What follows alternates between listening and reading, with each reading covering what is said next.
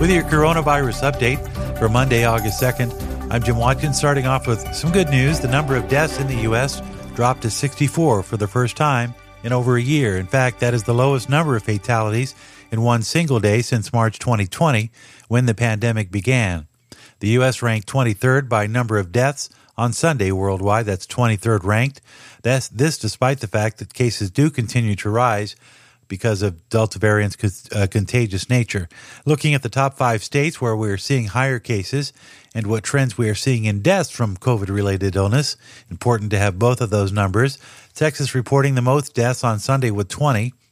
The state's average is 39 per day. That's up from 33 last week, even though new cases are up 72% to over 8,500 new cases per day. The death rate stands at 39 in a state of 29 million. Looking at Florida, which reported the highest number of new cases on Sunday with just over 17,000, that's up from last week by 78%. But looking at deaths in the state, a slightly different picture.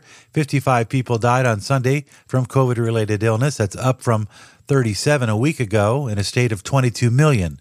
It's 55 people. Cases are high because of the ease of the Delta variant contagion, but the deaths are not climbing as originally feared. For example, in New York, new cases are climbing from a week ago. Cases are up 68% to over 2,400 per day, but deaths amounted to 9 on Sunday throughout the whole state of New York. Looking at trends elsewhere, Pennsylvania had a slight rise in new cases, but deaths are down to an average about 4 per day in the state of Pennsylvania. Ohio, the same. Cases are up to about 1,100 per day. Deaths around 2 to 3 people per day in the Buckeye State. Michigan reports 1,000 new cases per day. That's up slightly. 4 people a day on average are dying from COVID in Michigan.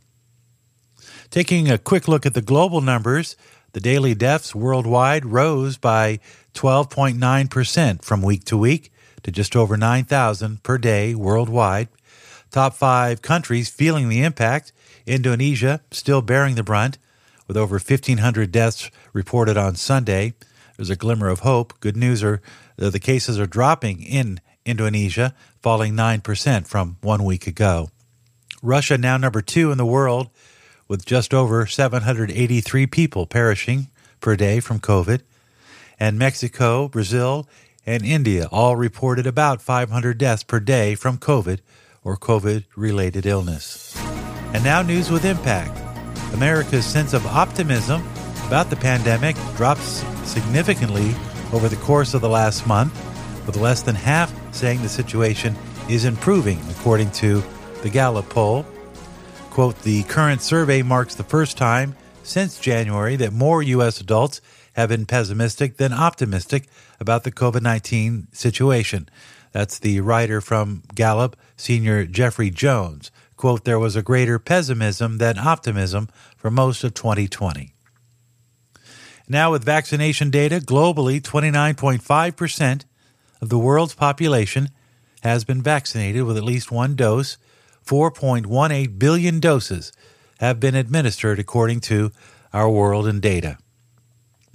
Closer to home here in the U.S., 57% of Americans have had at least one vaccine shot, and according to the CDC, the VAERS reporting system, as of July 23rd, there have been 11,940 deaths from people who had taken a vaccine within 1 week of their death.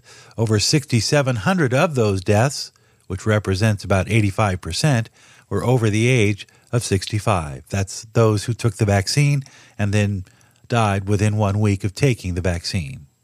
Republican members of the United States Congress have issued a formal statement today stating that new evidence shows that it is likely the coronavirus was developed at the Wuhan Institute of Virology as early as September 12th of 2019. Based on evidence showing illness onset was shown to occur in late October in the Hubei province, specifically in Wuhan, and also as early as November of 2019. That's 2 months before the Chinese government announced the virus could spread from human to human. Representative Michael McCall of Texas shared the new findings from the House Foreign Affairs Committee Republicans' probe into the possible origin of COVID-19 on Monday and accused the Chinese Communist Party of engaging in, quote, the greatest cover-up in human history. We'll run the numbers midweek, so continue to follow the podcast.